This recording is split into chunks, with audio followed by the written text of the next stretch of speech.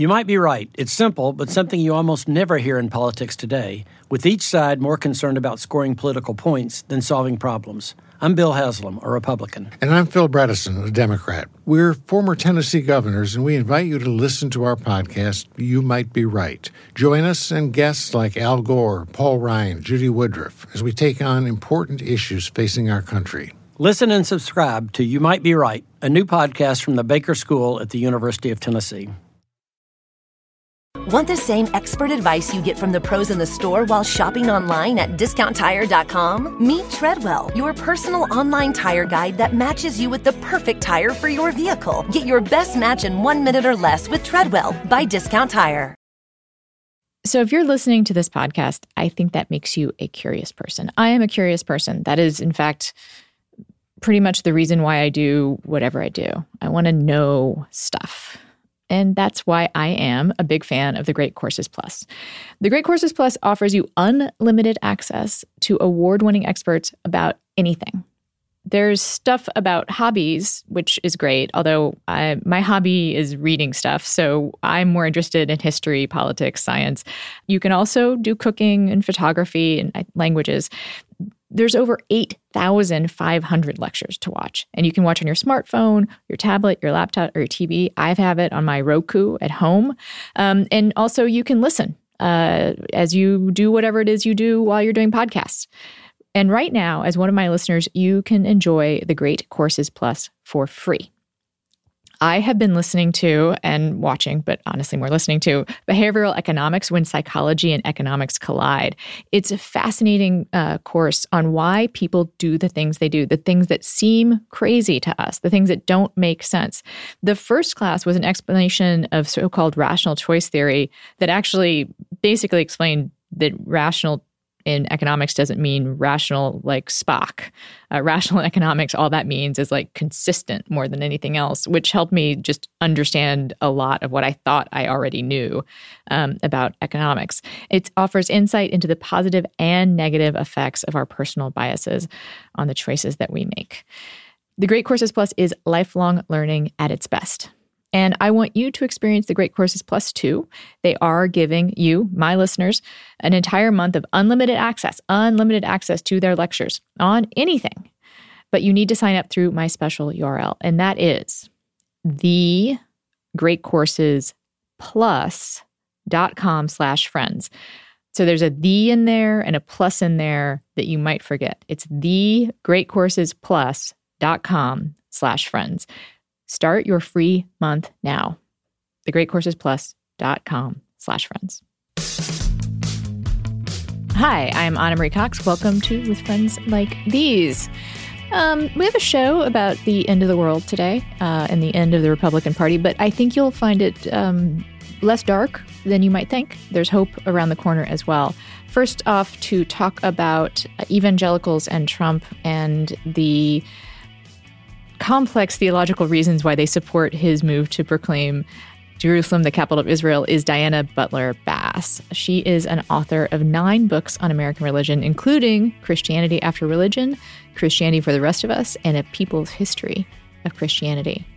Also on the show today is a friend of the pod, Rick Wilson, Republican provocateur and stalwart never-Trumper. He will check in with us about the state of the conservative movement in America, which I'll give you a little spoiler, not good. It is not good.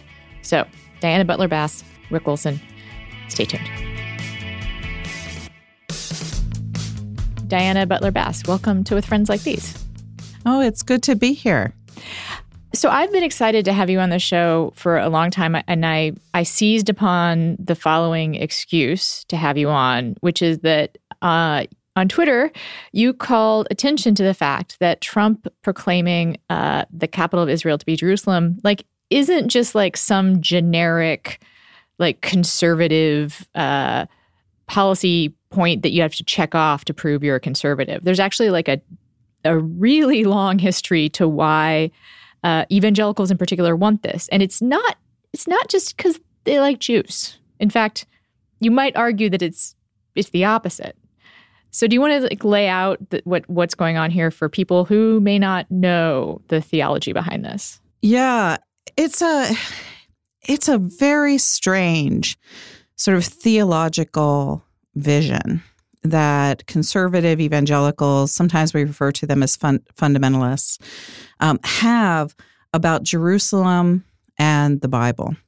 And I know this because I actually grew up when I was a teenager in Arizona in a church that taught this kind of theology that's very widely spread among conservative evangelical churches. It's called dispensational premillennialism, which is a mouthful. But what that theological vision says is that Jews must be returned to Israel in order that biblical prophecy about the end times will unfold. And so it's an absolute necessity that Jerusalem be under control of Jews in order for these sort of biblical events to happen that will lead to the return of Jesus and the final judgment and the coming of the kingdom. And so when I actually heard Trump start talking about Jerusalem, my first thought was, oh my gosh, he's doing this to speak to his evangelical base. And I wouldn't be surprised if people like Robert Jeffress and Paula White, who are on his evangelical advisory team, had encouraged him to come out with this position now in order to strengthen his numbers, which have been falling pretty badly through the month, and to remind evangelicals that Trump, is actually an agent of God who is working out biblical prophecy. And we can go into the depths and the complexities of dispensational premillennialism as you like, but it is really, I would say that it is the most dominant sort of form of American popular religion in how conservative Christians think about the end of the world. And Israel plays a really important role in it.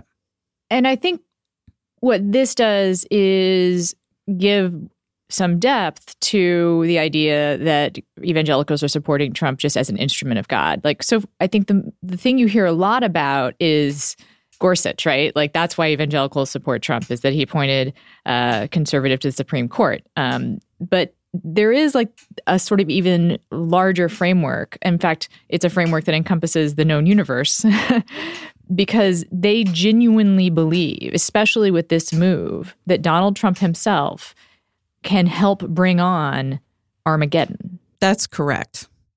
Although I doubt that in most evangelical churches, people are sort of cheering that there could be bloodshed and this huge war in the Middle East.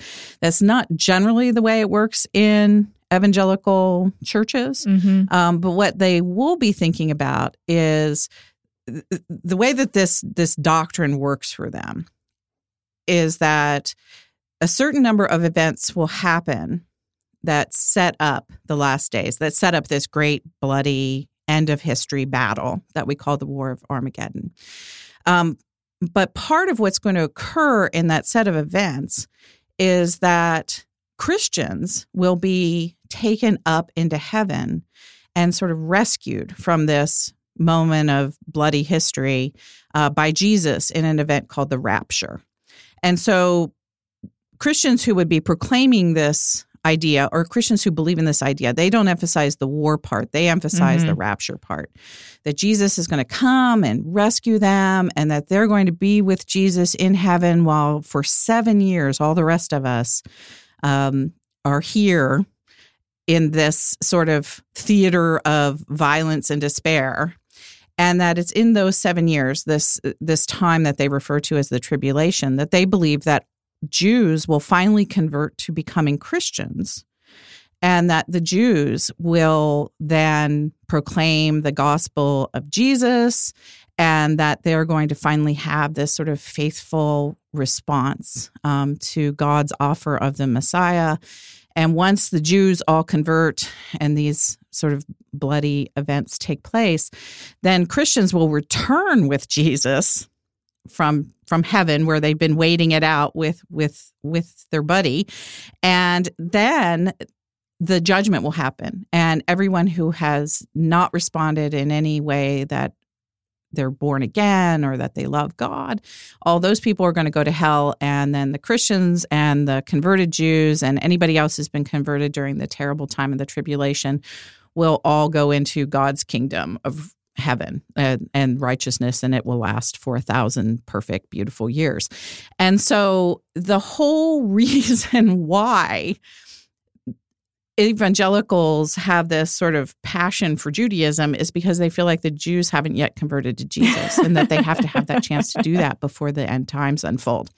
And so I look at that and I think to myself, that doesn't actually seem to me that it's a sort of really a deep appreciation for Judaism that's happening there. But rather Jews are an instrument to accomplish the end of the world.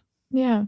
There's a part of me that feels like I wanted to have you on to talk about this. I want to kind of get people to pay attention to it because although the evangelical Christians themselves, conservative evangelical Christians themselves don't emphasize the Armageddon part, like you said, there is something like just it should alarm people that there's a very strong constituency around Donald Trump that is trying to bring on the end of the world. I mean, there's a lot that's been written about this, and you were one of the people that's written about it. But this perspective explains a lot about how conservative Christians can have policy viewpoints that don't seem super Christian, like to me, a Christian, right? Like they're not particularly interested in climate change, for instance, because, hey, world's going to end. That's right. The world's going to end soon. And so why bother? And there was I said when I was a teenager in the 1970s, I lived in Arizona and I was part of a church that had these kind of views. That was a long time ago. It's been a long time since I've had these views myself. But one of the things that changed my mind about this whole theology is when I got into my early 20s and the nuclear arms race was, ramping up. And then the nuclear disarmament movement emerged. And I was at an evangelical seminary at the time, and I actually remember my classmates having arguments about whether or not it was appropriate for a Christian to become involved in a nuclear disarmament movement because wasn't God going to use nuclear arms anyway just to end the world? And I would sit there and I would think, these are people that I like and are sort of sane and they're going to be pastors in churches. And that's like the craziest thing I've ever heard. And so it's really strange that people who, worship a God who is the creator of all that is, are nevertheless so callously sort of in disregard of the future of that creation. And a lot of it is related to this kind of theology. It's because, hey, in the end, it's all going to burn up anyway, so why not help it along? Or, it's just part of God's plan. I feel like it also explains their support for the vulgarian, sinner Trump, right? Like there's something, the very floridness of his lack of faith somehow fits into this nihilistic viewpoint that the world's going to end anyway. And this guy who is kind of terrible is going to be the instrument of that. The narrative, I think, just sort of makes intuitive sense to someone who's grown up in that culture.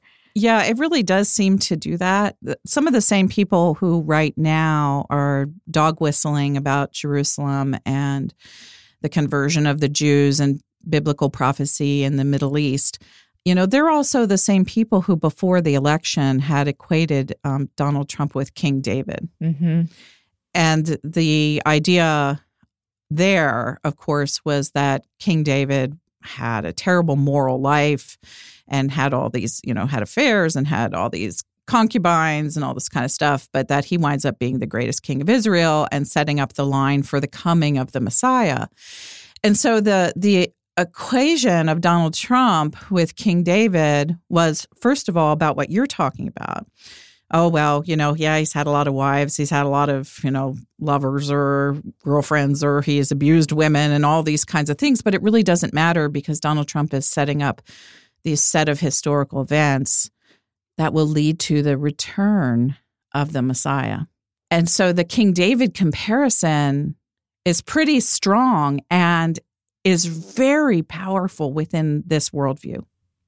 I also feel like we should hasten to add, as both of us proclaim ourselves to be Christian, that this stuff about the Armageddon and the rapture isn't actually really very much in the Bible. Like, that's a real specific and relatively recent reading of that text. Yes, it is. Yeah, that was actually, for me, one of the reasons why I went off to graduate school and got a PhD in religious studies. My expertise area, my academic expertise area, is the history of American fundamentalism. And I actually worked with a fellow by the name of George Marsden, who is probably the most influential thinker and historian of the last 40 years on the subject of the development of fundamentalism. And one of the things that Marsden pointed out very early on in his work, which spans from about 1975, and he's now 80, so he's retired. But he talked about how this apocalyptic worldview, dispensational premillennialism, was born in the 1840s. And it was literally a sort of vision of biblical interpretation that was invented from almost whole cloth by a Church of England minister by the name of John Nelson Darby. And Pastor Darby got very frustrated with the Church of England and wound up founding a small denomination in Ireland and in Britain called the Plymouth Brethren. And the Plymouth Brethren had this remarkably spelled out sort of view of history, that there were 7 distinct dispensations of time that the Bible talked about. And Darby went and he, divided the Bible up into these sort of 7 portions. And in a very real sense, the whole worldview, the whole theology is anti-Semitic, because Darby talks about how one of the earlier dispensations is the dispensation of the law. And that's when God worked primarily through the Jews. And then that dispensation is replaced by a dispensation of grace.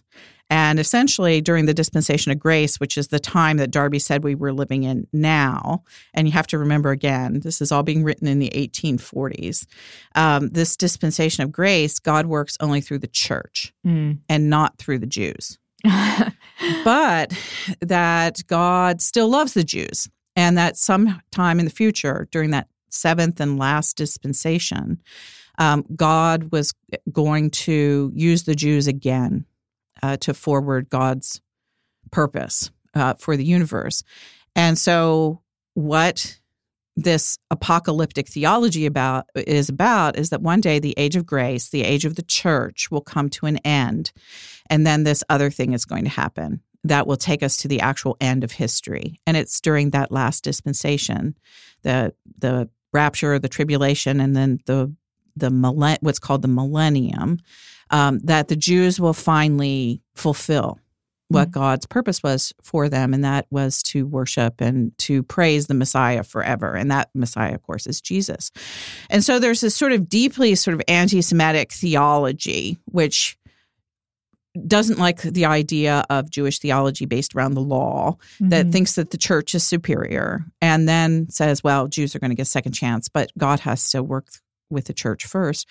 And this theology became pretty popular in England, but where it really caught on was the United States. Well, I was just going to say, in order to get this reading of the Bible, you kind of have to cut and paste a new Bible together. Like, you have to flip from this page to that page, like literally sort of like in order to get some of the so-called, revelations and all they're basically like predictions, right? That lay out the timeline of the rapture and what's going to happen. You can't just, they always say, fundamentalists always say they're just reading the Bible, right? They're just telling you what's in there. That's correct. But they're not. They're like taking this snippet and that snippet and putting it together and then ignoring this other snippet. It's all pretty, like, it's not really recognizable if you lay them side by side. Yeah. And, it really does relate to that, because many American fundamentalists think of the Bible as kind of like a history textbook. Start on page 1 and page 1 tells you about creation. And then it's a sort of a chronological arc that you would like reading a book by John Meacham. It's just a chronology of human history through time. And so you have the beginning, you have all the stuff that happens in the middle, and then you have the end. And so fundamentalists, when they looked at scripture in the late 19th century, they looked at it like it was a history textbook. And they thought, well, God worked this way, and then God worked this way, and then God worked this way, and then God worked this way, and it's all building through time, and it's going to end up this direction. And what they don't understand, of course, and the traditions, I'm an Episcopalian now, and I have been for 30 years, but the way we read the Bible is that the Bible is a collection of these beautiful ancient wisdom texts, and some of them are poetry, and some of them tell us some things about history, and some are wisdom literature, and others are apocalyptic literature. There's a lot of different kinds of things in the Bible, and it's not a chronological book to be read like you'd read, as I said, sort of like a John Meacham history of Andrew Jackson. Yeah, it's just not the same thing. But fundamentalists in the late 19th century thought it was. And that's where they get this very literal idea. And when they approached the Bible with those sort of 19th century historical lenses on, this is what they thought they found. The beginning, the middle, and the end. And they got fascinated by the end. HelloFresh is a meal delivery service that shops, plans, and delivers your favorite step-by-step recipes and pre-measured ingredients so you can just cook, eat, and enjoy. I have tried other home delivery meal kits, and I will say that HelloFresh is definitely the one that lays it out for you the best. If you think that you don't want to cook at home because you're just too tired after a long day of work, HelloFresh has you. Because once you start, you're kind of already doing it, you're already in it, and you're done pretty much before you know it. They offer a wide variety of chef-curated recipes that change weekly, and there are 3 plans to choose from. Classic, which is a variety of meat, fish, and seasonal produce. Veggie, which is vegetarian recipes with plant-based proteins, grains, and seasonal produce. And then Family, which is quick and easy meals with yum-worthy flavor for the whole family. You can choose your delivery day for when it works best for you. You can pause your account for weeks at a time when you're out of town. And all the ingredients come pre-measured in handy, labeled meal kits, so you know which ingredients go with which recipe. And it's delivered right to your door in recyclable, insulated packaging. You can get $30 off your first week of HelloFresh by going to HelloFresh.com and entering WithFriends30. That's $30 off your first week with WithFriends30. They make it so easy to cook delicious and balanced dinners for less than $10 a meal. Again, compare this to eating out or ordering in, and it's a bargain, and it is so much better for you. Also, it's something you can do couple time. That is something that my husband and I do. One of us cooks and the other one sits at the counter, and the meals come together in such a way, like you're not like totally having to like focus constantly on what you're doing. It's actually a great time to just catch up. So no more time-consuming meal planning or grocery shopping. Enjoy not having to plan dinner, spend money on takeout for an easy night, or worry about gathering ingredients week after week. Get $30 off your first week of HelloFresh. Visit HelloFresh.com and enter WithFriends30.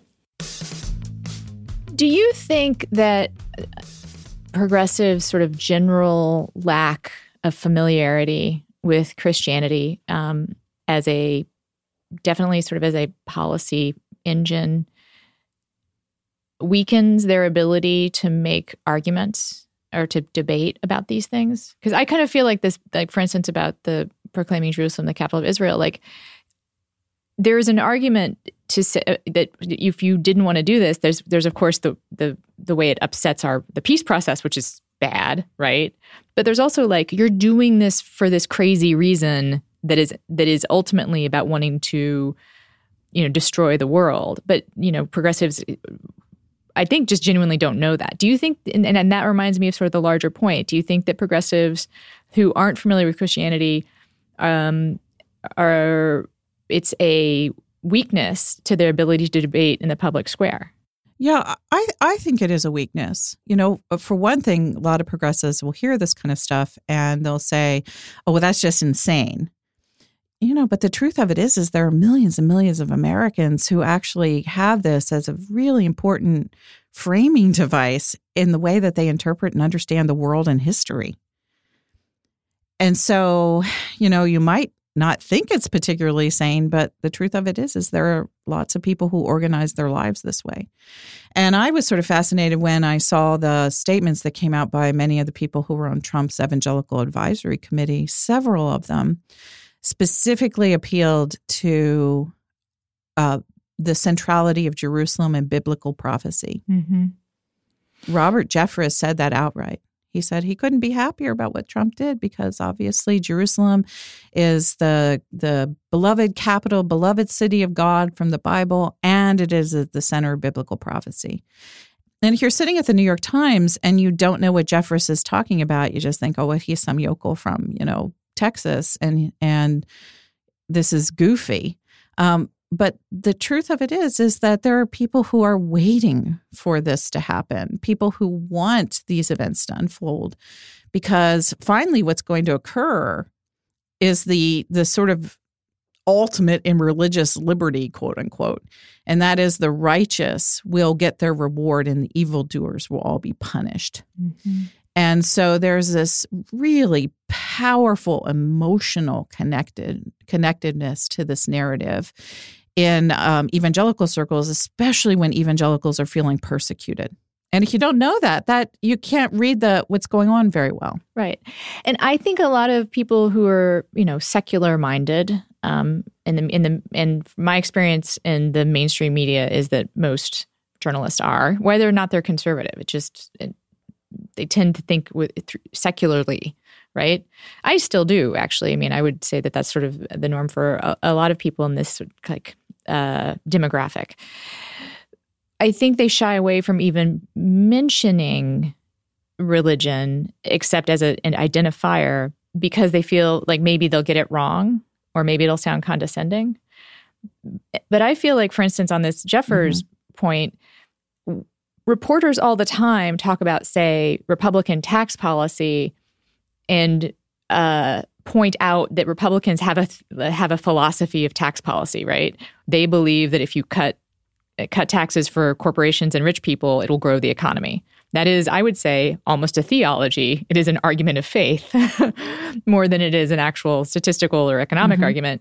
But I can imagine someone reporting on the evangelical response to Trump's announcement and just saying in print, this is why, this is important. Like in the same way that you would say, Grover Norquist, who believes that tax cuts will propel the economy forward, said da-da-da-da-da. You could kind of say Robert Jeffress, who believes that the Jews controlling Israel will hasten the end of the world, believes da-da-da-da-da. I mean, it sounds weird, but I think you can start to contextualize stuff this way, and I think it will be helpful to people. And it doesn't have to be condescending or not condescending. Yeah. And I think that it would maybe start to alert people who don't believe this, that this is a thing that they have to engage with.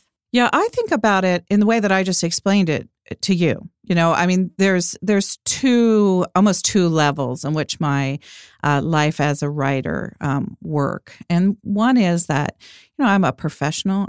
I've been a college professor. I've been a seminary professor. I write about religion, and I know all this analytical stuff and these tools. I use these tools, the same tools that secular journalists use and professors in secular universities. But then I also have this personal story, and the personal story is that I was part of one of these communities for a significant early part of my life. And so I hear the theological angle of it very quickly, because that's where I grew up. While my classmates were smoking pot and getting drunk in the football field, I was going to Bible study. And so as a professional, the theological language and the theological worldview, it always pops for me. I'm always aware of it. And so when I sit down, I try to explain this to students or friends. What I think the best way of explaining something like dispensational premillennialism is not, oh my gosh, it's nutty, even though it was one of the things that made me decide to walk a different religious path. I couldn't stay in that community anymore. I had to become a different kind of Christian. it's a philosophy of history. Mm-hmm. And that makes a difference, that the people who are Trump's religious advisors have a philosophy of history. And when they sit in a room with him and they're praying with him or they're advising him on something like the Holy Land, that philosophy of history is front and center for them. Mm. And they are going to be teaching him that and trying to shape the choices he makes around that philosophy of history. And for me, it comes down to something that simple. And they'll make room for him in that philosophy, like That's right. shape their beliefs about him to fit him into the philosophy. And I have to say that knowing this, and when I think about how this information, shapes my view of how to proceed in the world, it does wind up suggesting that outreach to base Trump voters, this is yet more reason that they're not really gettable. That it is extremely difficult. I think I said that in the Twitter thread where I was writing about this. Right. It's really difficult to change a philosophy of history that somebody holds, especially if they think it comes from the Bible. Yeah. Yeah, they're not gettable. And also the kinds of arguments about policy outcomes that make sense to maybe most people, that have to do with marginal tax rates and even, more mundane things. I don't know what they would be off the top of my head, but, healthcare, which isn't mundane, but it is a policy, thing that seems quotidian, at least. Like saying to a base evangelical voter, Trump is taking away your healthcare is not an argument that's going to necessarily change their mind, because he's part of history, and that's bigger than even healthcare. Yeah, and they're contributing. I mean, by supporting him and by praying for him, they're actually contributing to the unfolding of the sacred intention, to sacred history. And, it's a way that they're doing their part. Mm. And I find it really difficult to know how to talk about that, too, with people who are supporting Trump for these sorts of really deep religious reasons. Mm. Well, they're, religious extremists is one way of putting it. And there are whole departments of our, Department of Defense that think about how to radicalize people. And I think there are methods. We just don't think about it, of course, when it applies to, evangelical, conservative, white Americans. I tend to think that where we end up as progressive commentators is just, turnout. Turnout. That's like the only answer here, because these people are not gettable. And I think about Roy Moore and what's happening in Alabama. I think definitely there's a strong contingent of this theology supporting Roy Moore. You hear it. His spokeswoman appears to be one of them. Those people are not gettable. They're just not. And they can hold in their head this idea that Roy Moore might be a child molester. It may be. And it just doesn't matter, because there's this larger story that they're a part of. Yeah, because he's doing God's will. Yeah. Okay. But there is one thing that I have found pretty interesting that I would hope gives you hope. And that is when I wrote a Twitter thread that a lot of people saw and started talking to me about this stuff about the end of the world and Jerusalem and Trump, I got hundreds of responses and private emails from people who told me that they used to believe this stuff, but that they don't anymore. And people told me stories about how it just became increasingly untenable to them, that when for example, when their kids were born, they realized that life was beautiful and they didn't want to think about the end of the world, but they wanted to think about the beauty of life. or when they got involved in cleaning up a creek or a watershed in the town where they lived, they began to understand environmental issues. And those things became so at odds with the philosophy of history and this biblical interpretation that they'd learned that one of the two things had to go. Either they had to let go of a meaningful experience that they'd had of love and life and beauty in this world, or they had to let go of the theology. And that sort of moment where everything fell apart for them was a moment in which they decided that they were going to either leave religion altogether or they were going to find a different religious tradition. So I know that there is within a good number of people in these communities, if they really think about this and they think about the things that they love the most in their lives, most people are not going to sacrifice their children to some theoretical idea of the War of Armageddon in the Holy Land.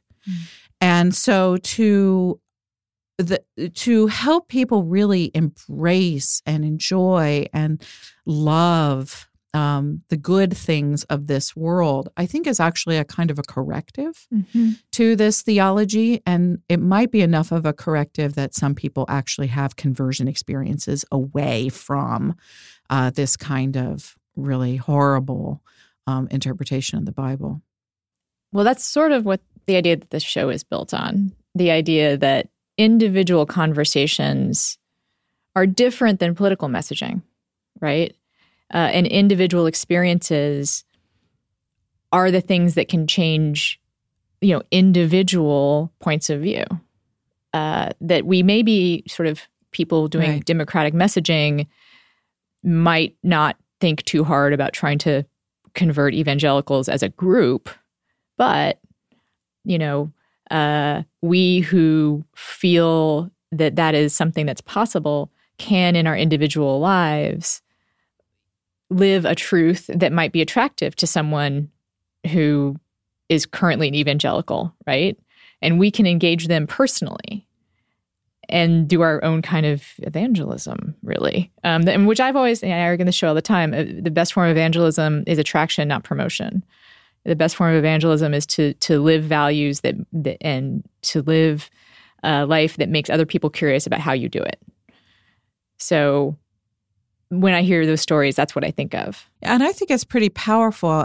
Most of my friends from my teenage years, when I was in the Bible study and the church that taught this stuff, probably about a third of the people I knew at that time still have these views at some level or another. But about 2/3 don't. And the biggest thing we used to talk about when we were teenagers, and we would be talking about the end times and whether or not the rapture was coming, is that here we would be sitting in a room where we're 14, 15, 16 years old. And we, of course, have been told that you're not supposed to have sex until you're married, so purity culture and all of that was so important in that church. And we would literally talk among ourselves saying that we hoped that the rapture wouldn't happen until we were old enough to have sex. And so here were these kids. So here were these teenagers, and we actually knew that this was a kind of a goofy way of thinking about the world because there were things we wanted to enjoy in the world. And sex was one of them. And if the rapture came, and our parents were like, please come quickly, Lord Jesus. And we were praying things like, well, maybe you should wait until we graduate from college and can walk down the aisle and get married, And we literally would have conversations about whether or not, if you knew the rapture was coming tomorrow, if you'd have premarital sex. Wow. And where'd you fall? I was very, very conservative on these things. I waited. I waited. I actually had a period of exploring evangelical Christian church as a teenager myself. And it was the premarital sex thing that was a deal breaker, not because I was having it, but because I actually just couldn't get my mind around the idea that you would go to hell. That it would be like, right. That in and of itself was going to send you to this place of because it seemed on a different order than like murdering somebody, right? Like that I couldn't I couldn't understand, like a lot of the sins I understood as being bad things and like why you would punish someone, like even greed, right? That's bad. Lust, I can understand that too. But just two people who in love having premarital sex, like really? Like you're going to get the same punishment as everyone else? I don't know. Just doesn't make sense to me. Well, I thought it was hilarious, that we cared, that we actually asked that question in relationship to the rapture. Oh, of course. And I do remember a youth pastor finding out that we'd asked that question. He said, well, do you realize that it will be such a great honor to come before Jesus and be unstained? Okay. And we wonder why Roy Moore felt like he could do the stuff that he did. I think that we know. Well, it was not a satisfying answer, though, to the 16-year-olds. No. I'm sure it wasn't.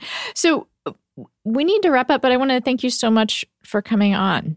And I know you have a book coming out that people should keep their eyes open for. What is it called? Well, the book that's coming out in April 2018 is called Grateful, The Transformative Power of Giving Thanks. And one of the reasons why I loved writing this book is that I actually wrote the first draft of the book during the first 100 days of Donald Trump being president. And it was a time which I did not want to be grateful, that there felt like there was very little for which to give thanks. And it was that sort of collision between the book I was writing and that I was contracted to write about gratitude and the moment in time that we were all living that really taught me that gratitude it really can change things, and that it's a much more powerful spiritual path than even I suspected when I embarked on writing the project. So I look forward to talking to you about that when we get closer to the time it comes out. I definitely want to have you on. I believe that is the thing that has saved me, actually. I think perhaps obviously like gratitude and grace are walk hand in hand. So I look forward to having that discussion. Thank you so much, Diana Butler Bass. Thank you. It's been great to talk theology with you today. And speaking of the apocalypse, let's say the zombie apocalypse is here. How are you going to know where all the stuff that you need is? Is the chainsaw under the couch? Is the axe in the closet? Is it too late? You've already been taken. You better get a tracker. 8 years ago, Tracker changed everything. They released their first tracking advice, and now they've done it again with the new Tracker Pixel. That's Tracker with no E, by the way, and Pixel. And you can stick it on anything, and you can use it to find anything. You'll never worry about losing things again. Now, in reality, the zombie apocalypse probably isn't the thing you're going to be worried about, but oftentimes it feels like the kind of pressure we're under when we're leaving the house, right? Like I know for me, I tend to run a little bit late for things, so that, frantic kind of padding of pockets, or if you're a lady person who carries a purse, or anyone who carries a purse, the frantic digging through that, black hole, you don't have to do that with Tracker Pixel. It is the lightest Bluetooth tracking device on the market. You can put it on whatever you tend to lose. Keys, wallets, the purse itself. It's small enough to fit anywhere. And when you misplace an item that has a Tracker Pixel attached, you just use your smartphone and a 90 decibel alert will help you find it in seconds. It even has powerful LED lights so you can find anything, even in the dark. That is especially helpful for those black hole purses that some of us have. Lose your phone? Just press the button on your Tracker Pixel and your phone rings, even if it's on silent. You can even locate your item if it's miles away, because every Tracker user is part of the largest crowd locate network in the world. People are constantly reporting in their location. It's like, I don't know if you use Weather Underground, it's like that, or like Waze, but for finding things. And Tracker's 30-day money-back guarantee means you truly have nothing to lose. I only now just got that joke. So Tracker makes a great gift, and during the holiday season, save 20% on your order when you go to the Tracker, and that is without the second E, TheTracker.com/friends. That's the Tracker with an E in the, but not in the Tracker.com/friends for 20% off. TheTracker.com/friends. So, Rick, hey. Hey, how are you? I'm doing okay in Trump-adjusted terms. And I just wanted to catch up with you for a kind of monthly check-in on the state of the conservative movement in America. How are things, Rick? Well, right now, the conservative movement has the Republican Party has eliminated the elephant as our symbol, and it's now been replaced with Pedo Bear. We are in a state of moral collapse like I've rarely seen or even imagined in this party. We're defending Roy Moore and Blake Farenthold, while the Democrats, for once in their God blessed pea-picking hearts, they figured something out strategically to do the painful right thing, and not just let tribalism rule the day. Because I think what they did today with Franken had a very interesting long-term strategic impact. On the one hand, it was very painful and maybe disproportionate, but on the other hand, between Conyers and Franken, they took away the sword the Republicans would use to battle back and say, oh, well, what about so and so? What about this guy? What about that guy? So it's really quite a moment. Yeah, I spoke about my feelings about Franken on the Morning Joe show today, where I saw that. Where the panel did not agree with me, and I'm of the position I do think it's possible that his resignation is a disproportionate response, although I feel like in this moment, let's figure that out later. And I know people are telling me I'm crazy, but I'm his constituent. I'm willing to vote for him again. I just think at this particular moment, to take time and try and get things right and to step down is a sign that you really want to be a part of the movement to change things, and it has the added benefit of being a good strategic move. Like, that's not my first line thinking on it. I grant that maybe my time living outside the Beltway has perverted me. Well, remember, I'm a shallow political operative, and I look at these things in the you still have to look at through what's the expedient course, which would have been to stay and fight and keep that member of your caucus number there and scrap them and try to beat this thing down. But strategically, and I like to say this a lot. I've said this to you before. I think Democrats are holistically pretty terrible at politics in the big picture stuff. This actually looked to me like they really had their act together in terms of doing something that was painful, but that has a downstream benefit for them as a party. And unfortunately, I'm seeing the exact opposite thing with my party. There are people who are literally saying things to me like, yeah, it's just Alabama. Nobody's going to care. Roy wants another vote in the Senate. We need his vote on judges. And, if he'll vote for a Supreme Court justice, the next one, then we're fine. We don't care. Nothing's going to happen. No big deal. You guys predicted Trump would lose, and now you're wrong again because Roy Moore's going to be a hero. Yeah, I actually, you have been around the block and seen a lot on the Hill. I won't ask you to predict the outcome in Alabama because I think I don't want to know. I don't want to know what your professional opinion is. I have a weird prediction because no one can model, in my view, either the shy Jones voter or the shy Moore voter.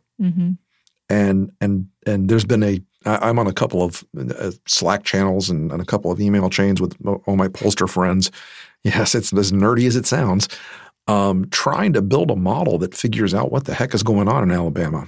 And, you can make an equally compelling case that Doug Jones is going to win by 5 points, or an equally compelling case that Roy Moore is going to win by 9 points.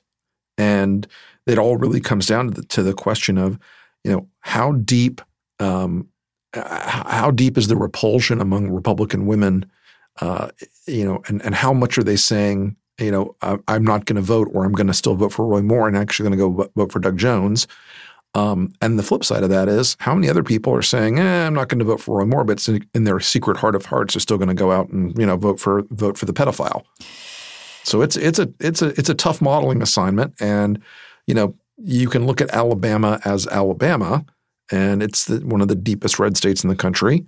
And there are a lot of people who believe that the earth was 6,000 years old and Jesus rode a dinosaur, and that Roy Moore, is not gone far enough. So, But on the other hand, it's also not the cliche that everybody thinks it is. And there are some affluent, educated suburban folks around Birmingham and Huntsville and Mobile who could swing this election. And the big X factor is the one that hasn't been in play in this thing, and that's the African American community, which is a very large percentage of the vote in Alabama.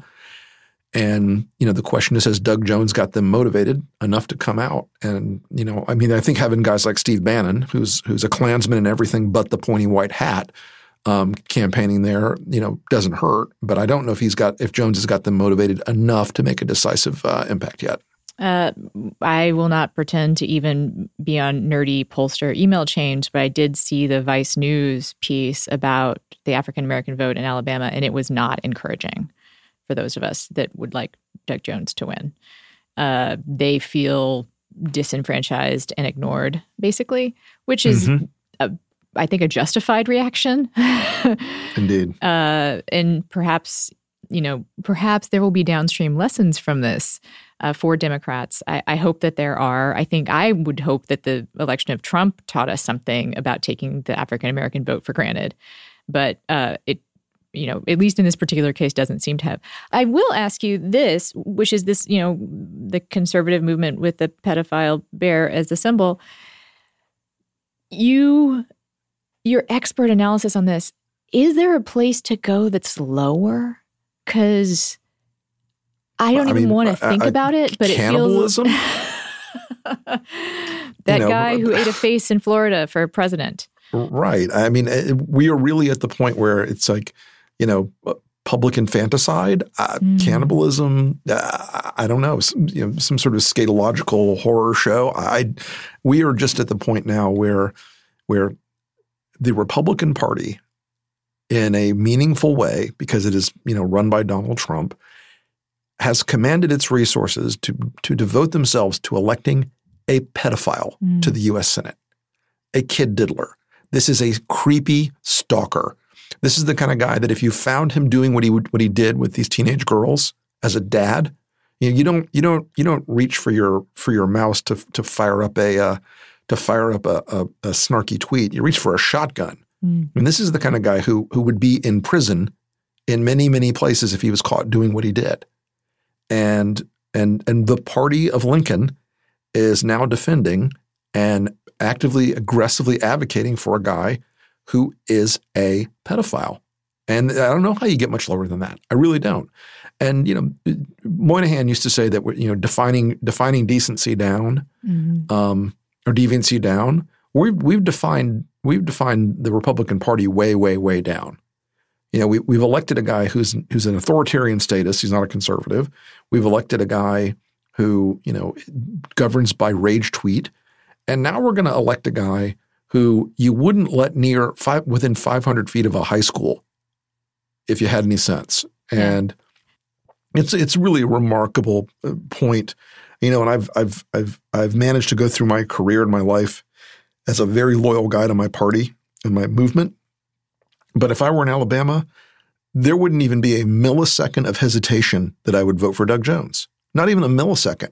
I don't agree with him on a whole spectrum of issues, but Doug Jones never took little girls to his house in the woods and undressed them. And Doug Jones never expressed interest in having sex with girls who were in their mid-teens. He never called someone out of pre-calculus to ask him on a date. Right. I mean, and look, if that's the standard now, if nothing matters in the party whatsoever except the R after the guy's name, then, this is a party with a death wish. And this is a party with a desire to isolate itself off from the rest of society. And unfortunately, parties that are operating in that narrow bandwidth end up losing races and end up losing elections. And, if the Democrats are smart and stick to this sort of new principled position on harassers, they'll be able to put Doug Jones around the neck of the Republicans for a very long time. And look, I've talked to some folks in the Senate. You mean more and more around the neck of the Republicans? Mm-hmm. Yeah. I've talked to some folks on the Senate side in the last few days who are utterly mortified that Trump demanded the RNC go back in. They tried to lobby. They tried to push back on it. And, this is a party now that has a gun named Steve Bannon to its head. And, they're desperately afraid of the Breitbart Fox axis of assholes that are going to come after them if they dare to say anything critical of Roy Moore or Donald Trump. And, they're in a tough position. I mean, McConnell's been pretty blunt about it in the last few days, but it's a tough position to be in right now. It's a really grim spot to be in as a U.S. senator, particularly, where they don't all live in deep red states. They don't all live in places, where a guy like Roy Moore would still be walking around without an ankle bracelet on. I want to talk to you about two things that you brought up. The first, I haven't really heard anyone get into, and I'm hoping you have insight, which is that let's say Roy Moore wins. What does that actually look like in the Senate? I mean, I'm fearful that it looks like everyday business. Yeah, here's what I think happens. But go ahead. If Roy Moore wins next Tuesday, he goes to the Senate. He immediately comes under an ethics investigation that drags out for a year, that goes on and on and on. It becomes a grinding shit show, he said, she said. Fox and Breitbart and Limbaugh and all the rest of the constellation of new and existing right-wing media guys spend a year trying to burn these women down. And then Roy Moore does nothing in the Senate but talk about judges, talk about Supreme Court justices. And we've got to keep him around for that one special vote that's going to come down the line when, Ruth Bader Ginsburg, drops dead of a heart attack or what have you. They're going to make that their excuse. They're going to say, oh, it's just about the judges. It's just about the Supreme Court. And if we don't have this one critical vote, we'll lose everything, and he'll have this wall of defense from Breitbart and Bannon and those guys. And what'll happen is the leadership will not do what they should do. What they should do is refuse to seat him. Remember, they still have to vote to seat him in the Senate. Right. It's procedural. And regardless of what the people of Alabama, think about Roy Moore, we are still a nation of laws and the Constitution. And the Senate has the right under the Constitution to establish its criteria for seating people. You could say no. They could say no. The first day they could say, nope, not voting for this guy. You only need 11 Republicans. Yeah. And, I think you've probably got 5 or 6. But if you didn't seat him, yes, the people of Alabama would be in a rip-roaring fury. And it would feel bad and people would be mad about it. People would be pissed off about it. But at some point, the institution has to protect its constitutional role as a co-equal branch of government and stand up and say, look, we have some criteria here, and one of them is we don't put child molesters into this body. Right. The other thing McConnell could do if Moore is elected and they choose not to blow him out the first day is to simply decline to seat him on any committees. Mm-hmm. Yeah. Just starve the guy out. Don't give him a venue. Don't give him a platform. Don't give him a place to go and be, a monkey in the primate house who throws shit everywhere. That would be something I think that they could do very easily.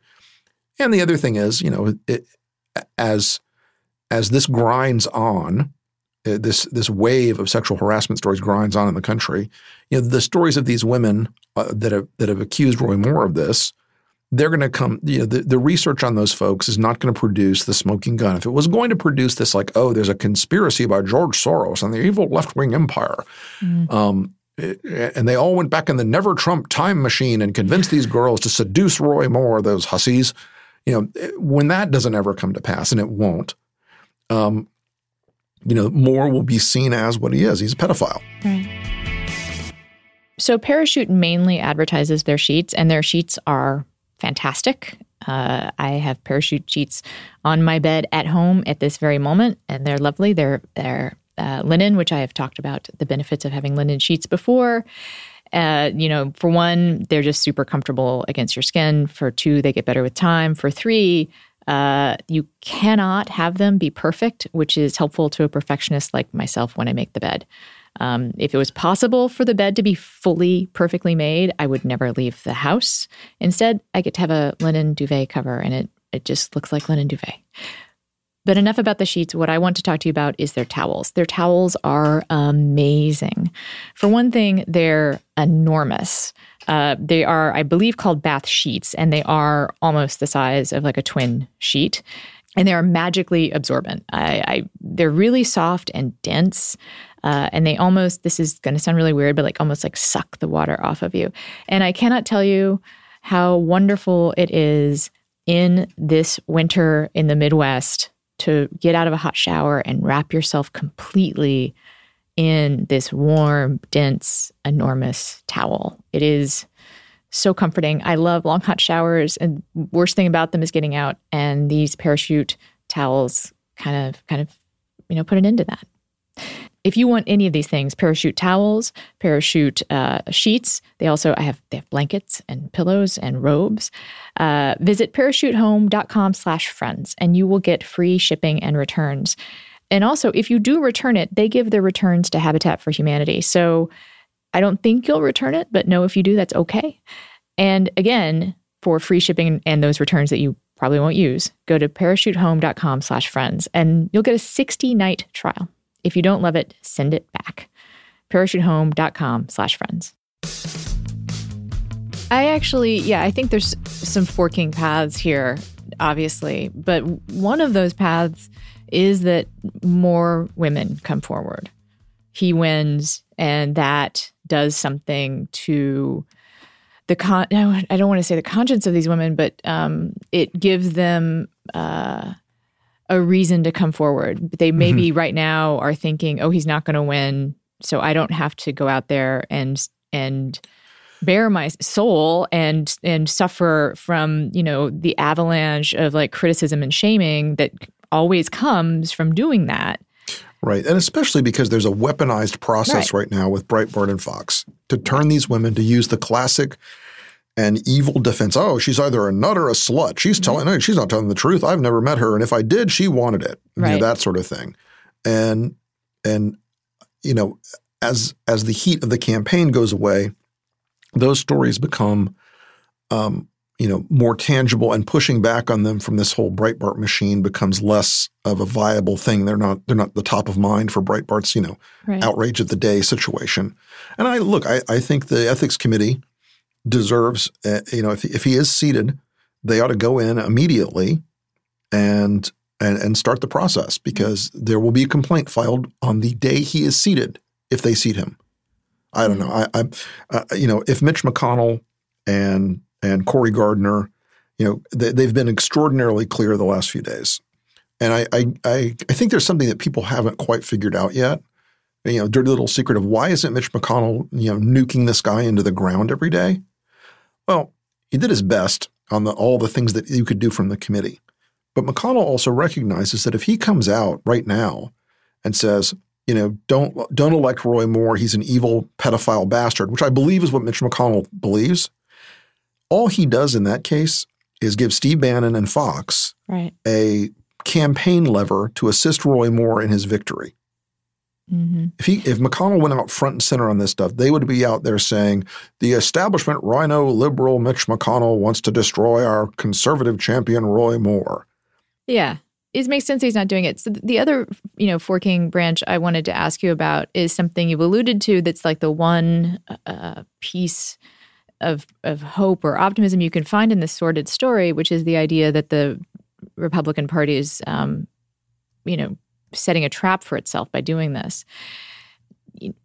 With the past year in mind, it's hard to believe that is the case. Like, it seems like, Donald Trump is the horror movie villain that will never die, and he's supporting the Republican Party. But you really believe that are you going to make a distinction here, I guess, between the party and the president? Do you really think that the Republican Party is dooming itself to like 2018 losses? Well, look, this? The Senate map for Democrats in 2018 is still terrible. Yeah. Okay, it's just awful. Right. Republicans have 8 seats up in 18. They are not particularly highly vulnerable seats. So the map in 2018 for the Democrats wasn't great to begin with. But we are going to see, I think, in the House, a much bigger impact because there are about 30 seats in the House that are in suburban districts, that are in the exurb suburb metros of Northern Virginia and Philadelphia and parts of parts of Florida, even parts of Texas. These less hard right seats are going to be up. Many of them are in places that Hillary Clinton won and Barack Obama won. And many of them are driven by the votes of professional and educated women. And I think that, call me crazy. And I've just been to this political thing for only 30 years or so I might be over my skis here. But last time I checked, women hate child molesters. It's a thing I've heard about. And you know what? I would hope that men hate them too, but yes. One would hope, yes. One would hope. Yes. But obviously the president doesn't. Yeah. And obviously Steve Bannon doesn't. These guys are perfectly good with a pedophile, with a guy who wanted sex with teenage girls when he was in his 30s. I mean, this redefinition of the Republican Party as we're going to win no matter what. We're going to take whatever pulls up behind the sewage barge of Steve Bannon's party and drag it onto the deck and say it's the greatest Republican since prepared mustard. I think it's just a terrible outcome. And I do think there's a certain among Republicans who have a shred of decency left, and there are quite a few, who have spoken out publicly about war, and many in the Senate, frankly. They've looked at this and just said, it's like your question: how much deeper can we sink? How much further down do we go? How much are we going to let this guy drag us under? But moral courage is the thing in shortest supply in Washington, D.C., and it always has been. Yeah. And speaking of that, one more twist on the Franken story, which is that I, came out suggesting he resign. And I, again, still believe that was the right thing to do. And a lot of the immediate pushback I get from my fellow liberals is, there's a version of he'll resign when Trump does. And then, well, if you want Franken to pay, or if you want Franken to have consequences, how come these other senators aren't calling for Trump to have consequences for his, alleged sexual assaults? And I guess that brings to mind, do you think that it is a lack of moral courage, or it is smart politics for Democrats to not talk about the sexual assaults that Trump is alleged to have committed? You could talk about that. That is a thing that Democrats could do. I mean, I think about it almost every fucking day. Sure. So, I mean, look, and I don't want to go down the rat hole here, but, Donald Trump's pattern of behavior over time that is explicable and recorded and acknowledged, from the least consequential, and I'm saying this very advisedly, from the least consequential of the smack talking, grab her by the pussy talk like that, to the most consequential, which are women who've accused him of assault, and folks who have brought up his connections to noted pedophile Jeffrey Epstein. From the spectrum of bad behavior on Trump's part, it's enormous. Yeah. It is also right now sort of baked in the cake. It's not going to move Republican men or the less educated away from Trump. It may move Republican women away from Trump, but they were already doing a pretty good job of that on their own. And I think it almost distracts because it almost puts it back on the celebrity aspect of Trump, and almost puts it back on that, he's a TV star, he's a character, he's a wild man. And I think if Democrats are strategically smart, how do you dismantle Donald Trump? Short of him eating himself into a grave of Filet-O-Fish. You dismantle Donald Trump by eliminating his power to do anything in Washington. Yeah. And I think it is painful, almost literally painful, to think that he won't have reckoning on this specific set of charges. Yeah. I think you understand, but and I've no, I agree completely. It. He is a man that has deserved a reckoning on so many fronts for so long, and karma is a magnificent bitch, but she has not yet decided today is the day, and I wonder if the tribalism of the Republican Party has become so powerful that the day that it all collapses, as evil always does, the day that it all collapses, the day that it all goes downhill fast. I know a lot of these guys are going to try to quickly rewrite history. Oh, I always hated Donald Trump. He was always but I don't think you get away from this one. I don't think you wash this stain off. If you've been a guy who's even sat silent or even said things like, well, the people of Alabama will decide about, pedophile. And there's no culture on this earth that's cool with that. And the fact that Donald Trump has forced at